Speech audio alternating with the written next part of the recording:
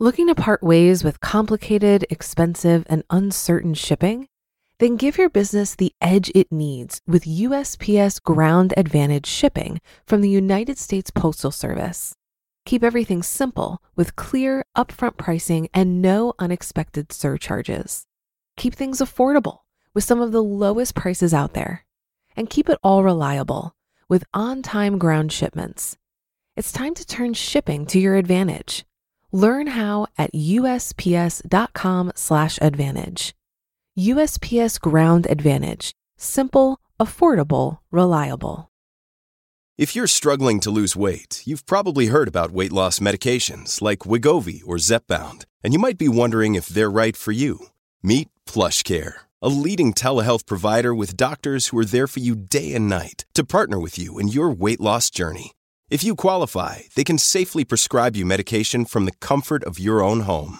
To get started, visit plushcare.com/weightloss. That's plushcare.com/weightloss. plushcare.com/weightloss.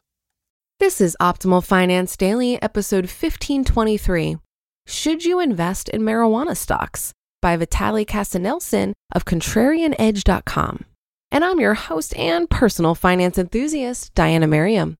This is the show where I narrate posts from thought leaders in personal finance every single day of the year in 10 minutes or less. And with that, let's hear today's post and start optimizing your life. Should you invest in marijuana stocks? By Vitaly Kasanelson of ContrarianEdge.com. Question: what do you think about investing in marijuana stocks? We have a great front row view of this industry as Colorado was one of the earlier states to legalize marijuana. We think making money on marijuana, cannabis with high content of intoxicating THC, and hemp, cannabis that contains low content of THC, will be very difficult. You don't want to own growers. There's a good reason why pot is called weed. It is a weed. You cannot name a single company that is the best and most profitable parsley, basil, or cilantro grower. And for good reason, it's a commodity. Though there are temporary abnormal profits to be captured when growing cannabis, it's restricted and tightly zoned. Once marijuana is more widely legalized and zoning laws are loosened, capitalism kicks into high gear and excess profits get squeezed out of the system. There's no competitive advantage that can be achieved and then sustained in growing cannabis. Then there are the medical applications. The stories we hear make you want to consume CBD or hemp extract for breakfast, lunch, and dinner. But handicapping winners and losers in that space is very difficult. A few listed companies trade at astronomical .com-like valuations. At the end of the day, if there are medical benefits from pot or hemp extracts, pharmaceutical companies, which have plenty of experience in conducting clinical trials, marketing, and bringing medicine to consumers, will be the ones to profit. This space looks like .coms in the 90s. A few companies will succeed, but they'll only be obvious with the benefit of hindsight. Most stocks, simply due to their astronomical valuations, will end up having a date with their maker. Finally, you have branded recreational products. We think this is where the money is going to be made. There's not much difference between marketing recreational pot and cigarettes. Again, you can't name a wealthy tobacco grower because tobacco, just like marijuana or hemp, is a commodity. All the value in cigarettes is captured by branded cigarette companies. States that have legalized marijuana are collecting extra tax revenues and to some degree are reaping extra benefits at the expense of the states that have yet to legalize, as they attract marijuana tourists from other states where pot is still illegal. Today, recreational marijuana is legal in 10 states and medical use is legal in 23 states. Legalization for medical use has historically been the first baby step to full legalization. In a few years, over 2/3 of the states will have legalized marijuana. With many states legalizing marijuana, the floodgates are cracked open more widely, and at some point the dam will burst as people realize the absurdity of law that makes pot legal in this or that state but illegal on the federal level. Here's an example. Recreational marijuana is legal in Nevada and California, adjacent states, but bringing pot from Nevada to California is illegal because the federal government controls interstate commerce. It is really a question of when, not if, the federal government legalizes marijuana. Then it will be possible to build national pot brands. This is where the money will be made. Cigarette companies are the best equipped to be major players here. They know how to grow, or at least deal with farmers who grow and distribute that other weed, tobacco. They're also great at manufacturing and marketing. They have enormous capital that they're burning to put to work. Marijuana may give them another lease on life, since their core tobacco business surely looks like a melting ice cube, while the temperature goes on rising as cigarette smoking in the US and Europe becomes less and less socially acceptable and continues to decline. You just listened to the post titled, "Should You Invest in Marijuana Stocks?"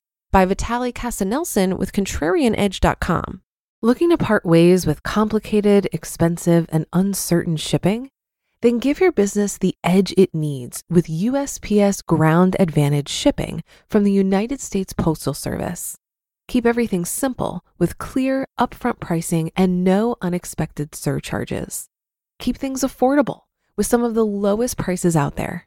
And keep it all reliable with on-time ground shipments. It's time to turn shipping to your advantage. Learn how at USPS.com/advantage. USPS Ground Advantage. Simple, affordable, reliable. If you've been using Mint to manage your finances, I've got some bad news. Mint is shutting down. But now for the good news. There's a better alternative. Our sponsor, Monarch Money. Mint users are turning to Monarch Money and loving it. Maybe you're saving for a down payment, a wedding, a dream vacation, your kid's college. I've found that Monarch makes it so easy to help you reach your financial goals, whatever they are. I definitely wouldn't be able to allocate my finances or plan as clearly without help from Monarch. In fact, Monarch is the top-rated all-in-one personal finance app. It gives you a comprehensive view of all of your accounts, investments, transactions, and more. Create custom budgets, set goals, and collaborate with your partner. And now get an extended 30-day free trial when you go to monarchmoney.com/OFD. After trying out Monarch for myself, I understand why it's the top-rated personal finance app. And right now, get an extended 30-day free trial when you go to monarchmoney.com/OFD. That's monarchmoney.com/OFD for your extended 30-day free trial. And a quick note, he has a disclaimer at the end, which I've read to you before, but to quickly sum it up, as with all of the posts I read to you on here, this is not financial advice. The author, and us over here at Optimal Finance Daily, always recommend doing your due diligence. I appreciated Vitaly's thoughtfulness here and taking a look at the potential new sectors for investing. If you're going to be an active investor, this kind of research is certainly required. But this also highlights why I choose to invest in index funds versus specific companies, industries, and individual stocks. I'm not sure I'd be willing to do the research and digging that Vitaly did to come to his conclusions. And while the reasoning for why you would or wouldn't invest in something may be sound, at the end of the day, which stocks will succeed or fail is always going to be an educated guess. Index funds are portfolios of stocks or bonds designed to mimic the composition and performance of a financial market index. For example, the S&P 500. When any individual holding loses value, at a certain point, it will be delisted from the index and replaced by stocks that are performing better. So in this sense, index funds are said to be self-cleansing.